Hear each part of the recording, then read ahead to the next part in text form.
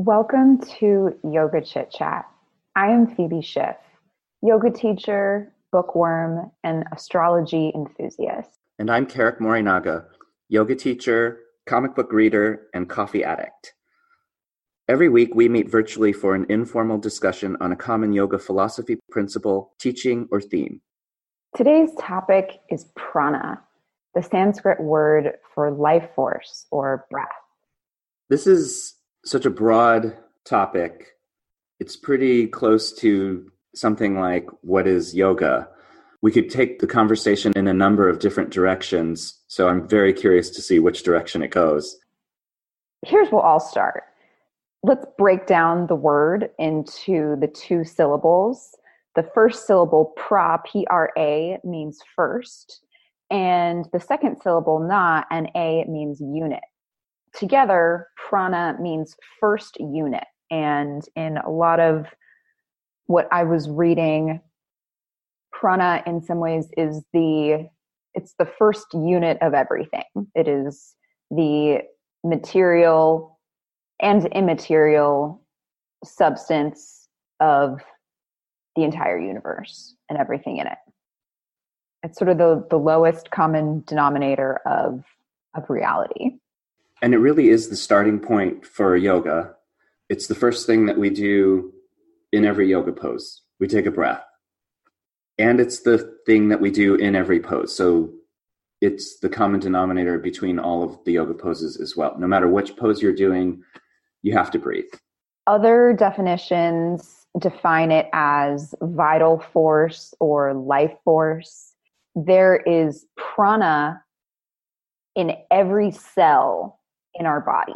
So there is prana pulsating in every part of ourselves and in our experience. Another definition or another explanation of it is that prana is the energetic movement of our minds and bodies. So there is an element of it that implies movement and force and flow. Let's start with prana as breath and take it onto the mat. The breath is the most important element of yoga. Without the breath, without consciously breathing, I feel like you're kind of just doing exercise. You're not really doing the yoga practice. The breath is the connection between the mind and the body. The breath is something physical. You have to move your diaphragm. You have to expand your lungs. You have to use your body to breathe. And when you're breathing consciously, and I would consider prana more of a conscious breath, when you're breathing consciously, you're engaging your mind to be aware of the breath, to control the breath. In addition to that, the breath also is something beyond the body, beyond the mind. The breath literally moves outside of the body. When you exhale, little particles of you leave your body and go out into the world, out into the universe. And then when you inhale particles of the universe, of other people even, into your body. And there's this exchange. There's an exchange of energy. There's an exchange of particles. The breath is this living force that's moving in and out of you, connecting you to everything. So the breath represents spirit in our practice. It's a symbol of something bigger than just our bodies and just our minds. And at the same time, the breath is physical and the breath is a mental awareness. So it really is the starting point of the mind-body connection. It's the connection to everything in us, deep inside of us, and everything outside of us. It's such an important part of the yoga practice. Coming back to the idea of first unit, if you don't breathe, then you're not doing much else. Breath is the first unit, the sort of prerequisite of our reality. Without it, we can't worry about much else. So if the breath or prana is disturbed, then the mind and body will be agitated. When prana is flowing, then mind and body tend to be steady. And this is something that we experience on our mats. And it's a moment-to-moment experience in our practice. you can be really connected to your breath in one pose and feel very grounded and feel very in flow. And then, of course, you can lose your breath in another pose and realize that that is the missing link. For me personally, working on kicking up to handstand, the last thing that was missing for me, I knew I was strong enough. I knew I had the flexibility. And the last thing, or really the first thing that I was missing, was finishing out my exhale on the way up. So again, it reminds us that prana, that breath, is the first unit of our experience, and that really anything that happens afterwards in some ways it's important, but we need that first building block in a pose and in our life to be able to move forward with whatever it is that we're working on or manifesting. I love prana as life force and as the first unit. In many ways, it's as though the prana existed before our bodies, before our minds. That life force was there before us. Spirit existed before our bodies, before our minds.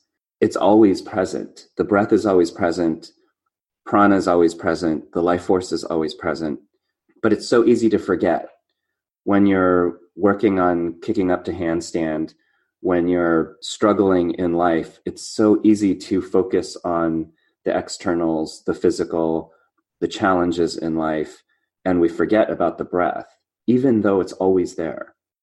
So one of the big lessons of yoga is to remember the highest, to remember what's important, to remember the first unit.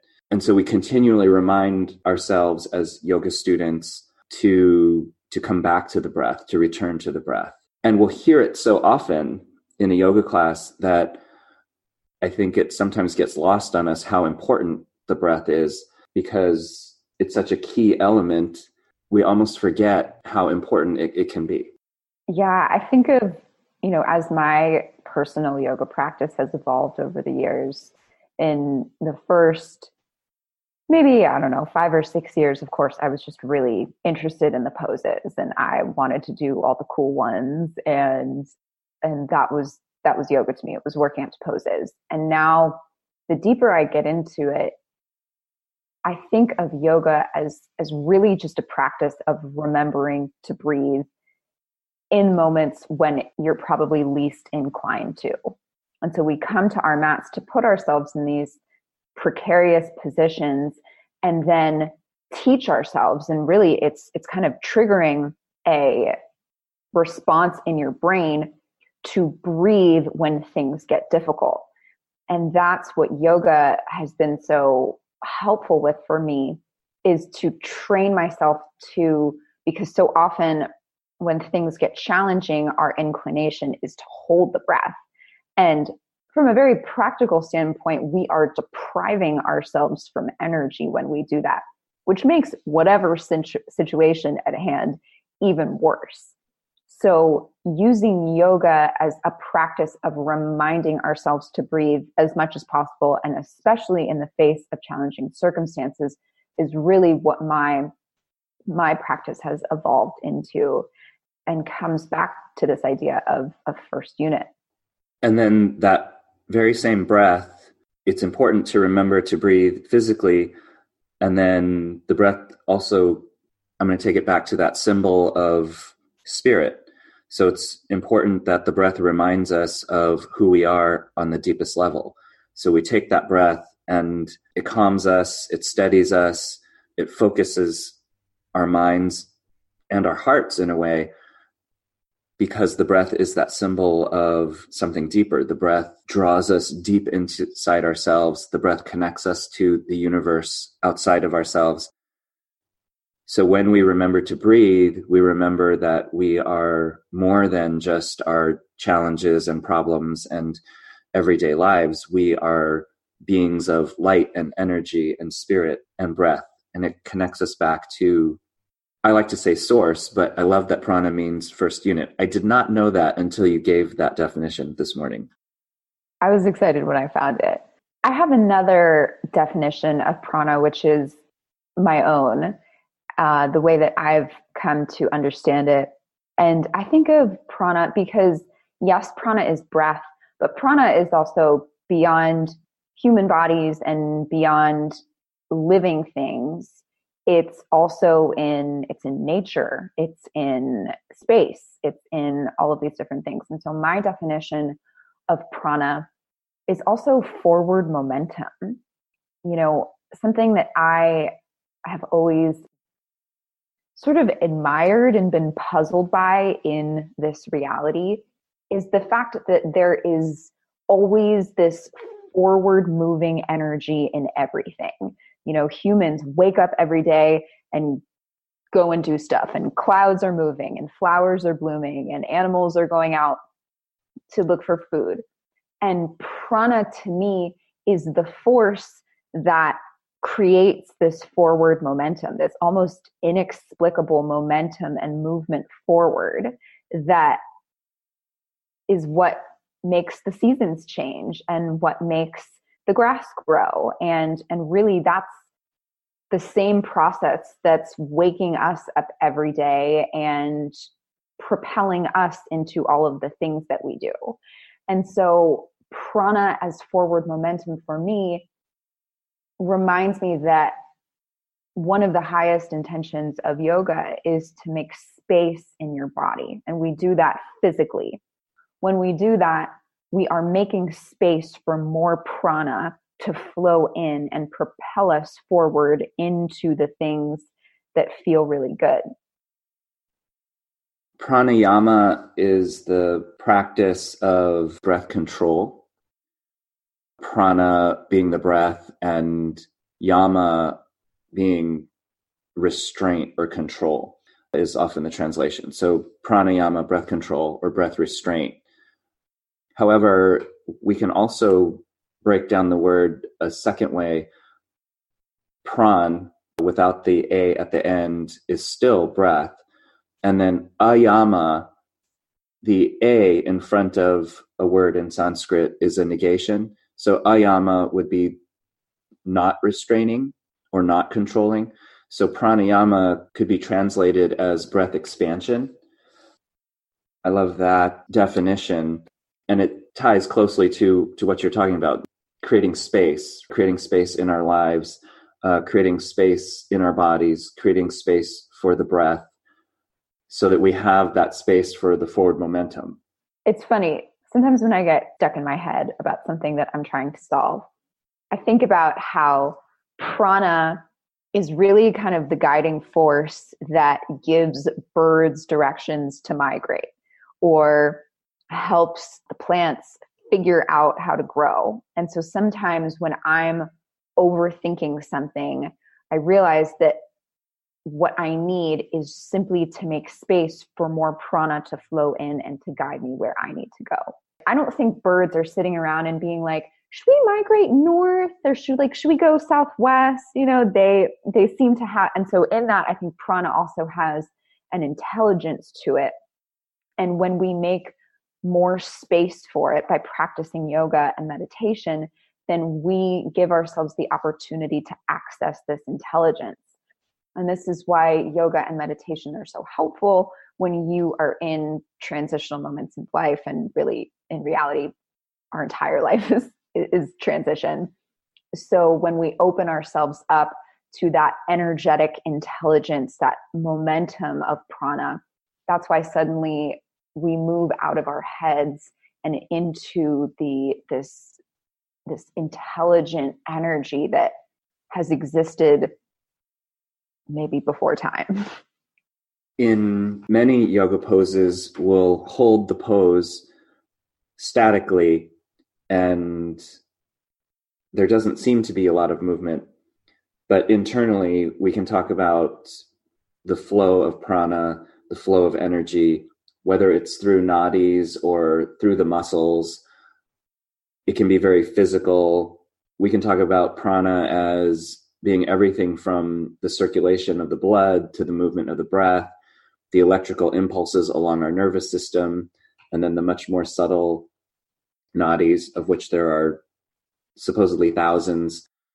And as yoga students, we are learning to manipulate and channel the energies in a way that expands us from the inside out, that allows things to move and flow more freely. When we're out of alignment, when we're injured, when muscles are tight and the pranic flow can be cut off or restrained. And so our practice is one of freeing ourselves, of clearing those channels. I love that concept of prana as energy moving through the body. Very important to us as hatha yoga teachers. So there's also the pranic system, and there are the nadis, which come up quite a bit in yoga, anatomy, and philosophy. And the nadis are energetic channels of prana that vibrate. And I find the idea of nadis really, really interesting. So there are these channels in our bodies. And when we practice yoga and we practice meditation, we open them up to receive more prana. We have this whole network. It's almost like a network of like phone lines in our bodies with all of this energy and intelligence moving back and forth. And when things physically or mentally feel stuck or stagnant, it's often simply because the nadi system is blocked and there is a pranic flow that isn't happening. I kind of think of it as like a river dam, like there's a log or something in the way. And so then our practice is what helps restore that flow. I also read the nadis defined as strings on a cosmic musical instrument, which I loved. It helps us contextualize this idea as if a string on an instrument is out of tune, then it's going to throw off the whole song that you're trying to play. And in the same way, if a channel of energy in our body is out of tune, so to speak, then it's going to throw off the way that the instrument of your body plays. This helps me just understand sometimes why I'm not practicing in the way that I want to be, or if I'm not feeling well. We have so many energy channels moving. And so if something gets blocked for one reason or another, then everything is going to be a little bit out of tune. And this is why we keep coming back to our mats, to keep tuning our instrument.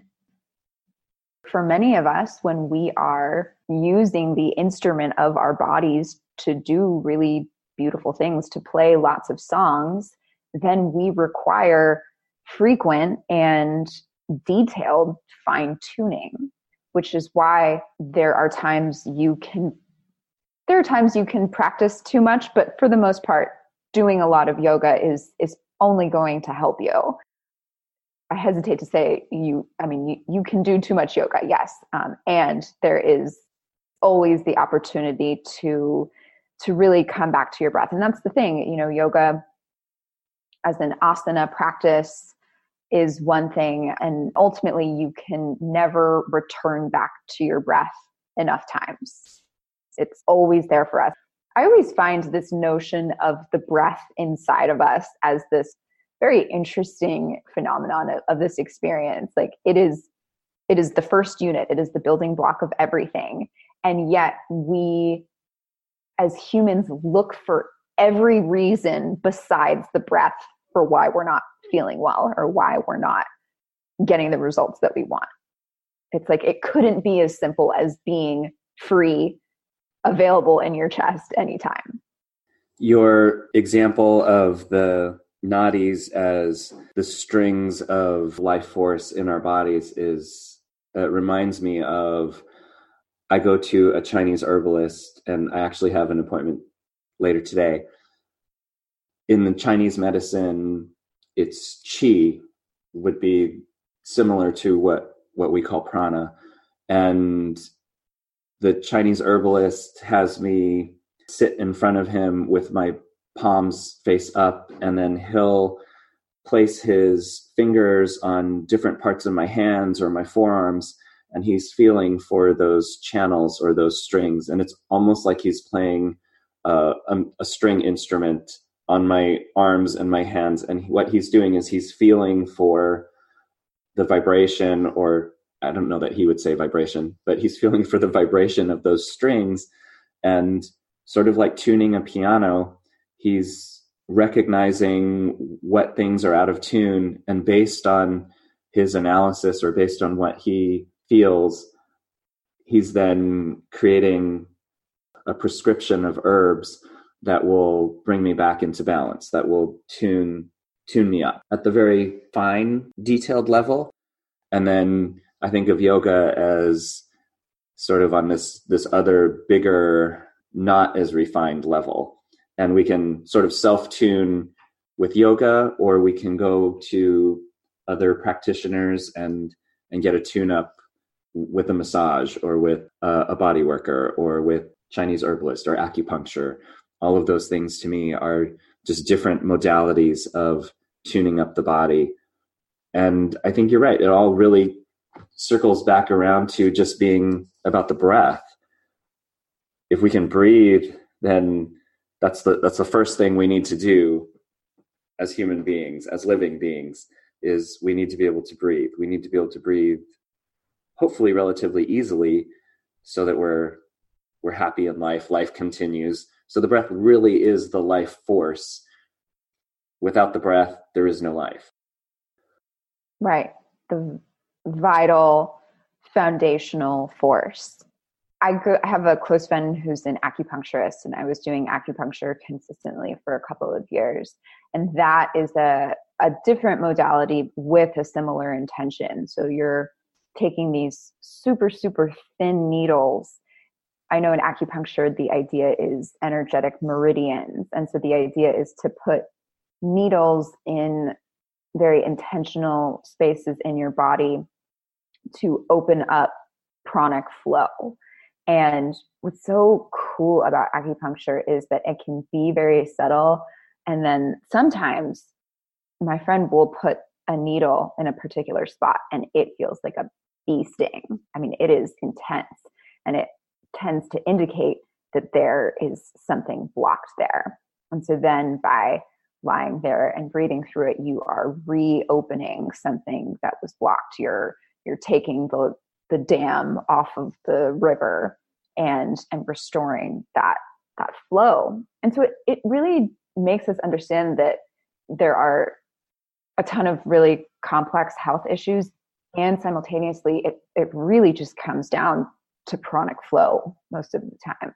We need, energetic flow, we need blood flow, we need circulation, and ultimately in every aspect of our health, flow is what we desire, and stagnation is what starts to create an issue in our bodies and honestly in our lives as well. We want a flow. We want a consistent flow of money. We don't want stagnation when it comes to money. We want a consistent flow when it comes to relationships. If relationships are just one-sided, then they don't really work. And so over and over again, prana as breath or force reminds us that we, in this experience, flow and circulation and movement is what allows us to experience the best version of ourselves and our lives. What are some of your favorite practices for increasing pranic flow? What are some common things that you might teach in a class, or what do you do, whether it's sitting at home or moving in a yoga pose or even just sitting in your car? What are your practices for prana? Personally, I practice a few different Kundalini Kriyas every morning. Kundalini is a style of yoga that is based on the idea that we have this contained Kundalini energy within us, often symbolized by a snake.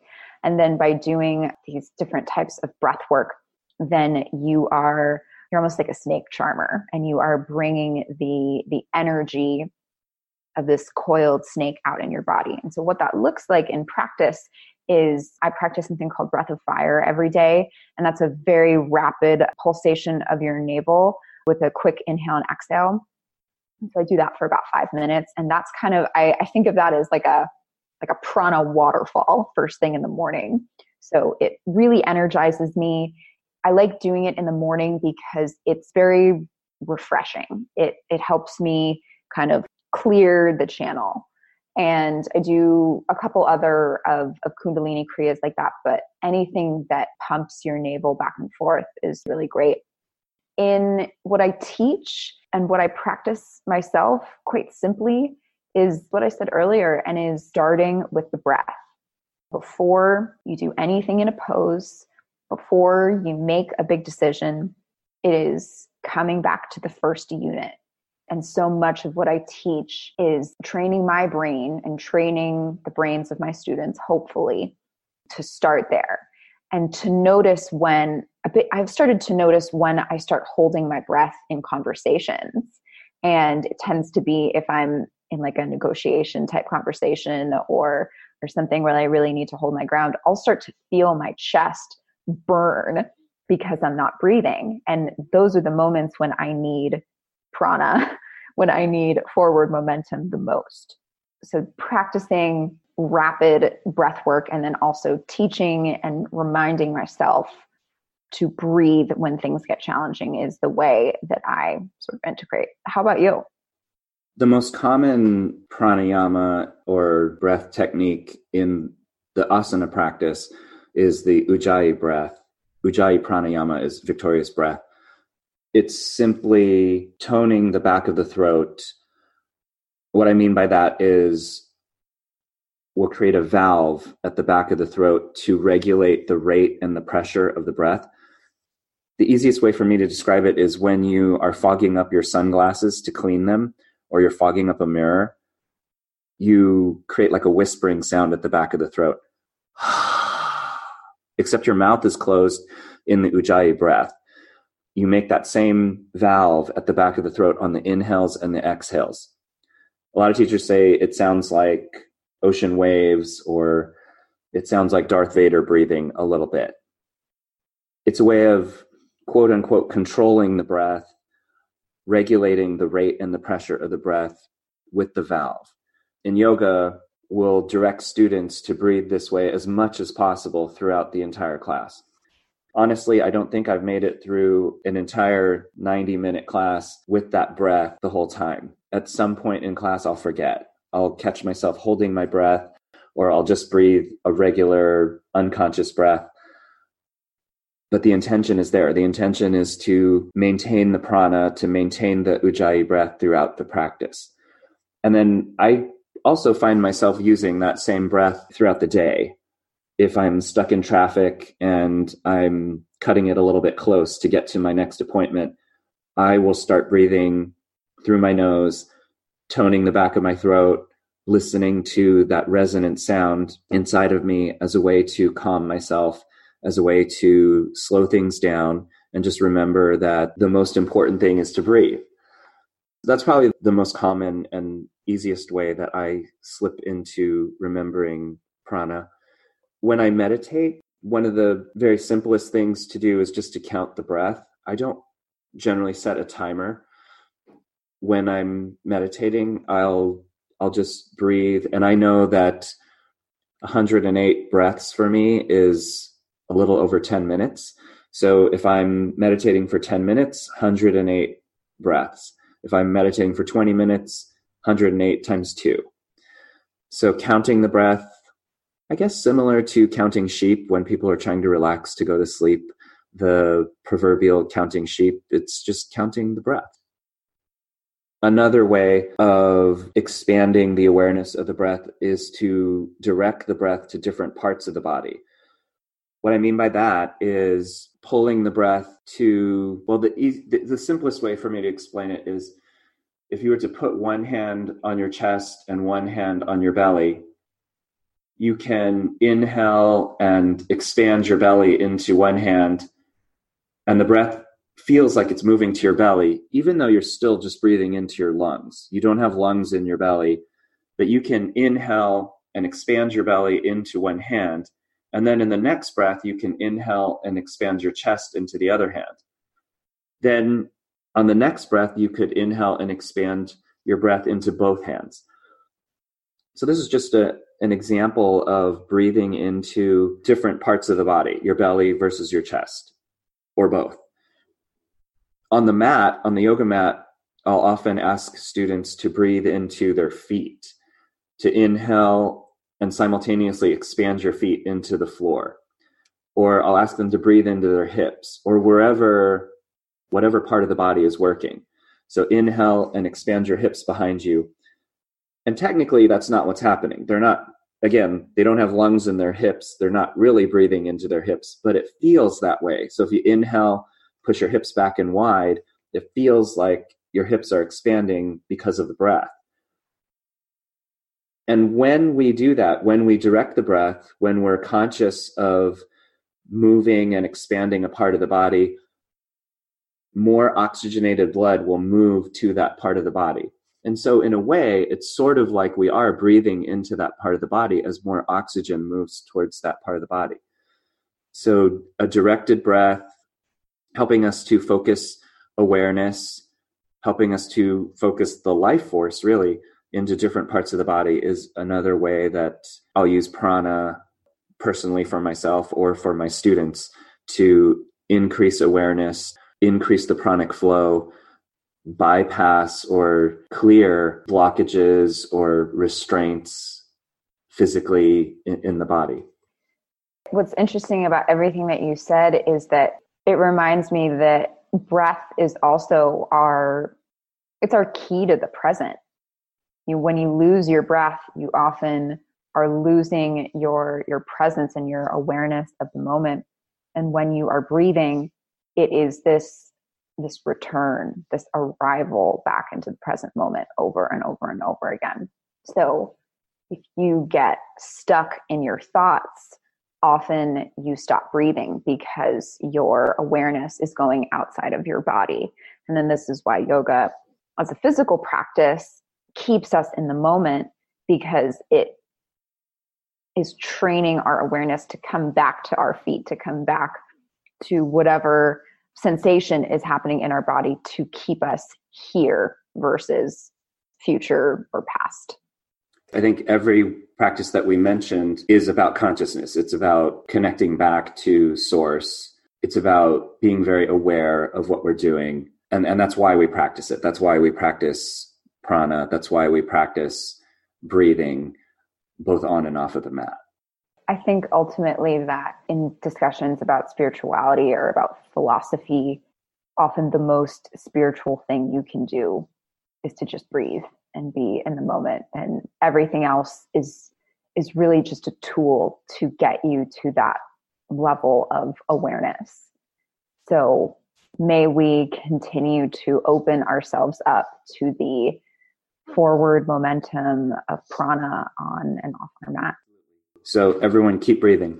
Thank you guys. We would love to hear about your thoughts about the episode or your personal definitions of prana.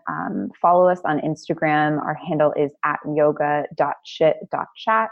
And then check out our website. We write blogs each week about our topics, www.yogachitchat.com. Thanks, everyone. We'll see you next time.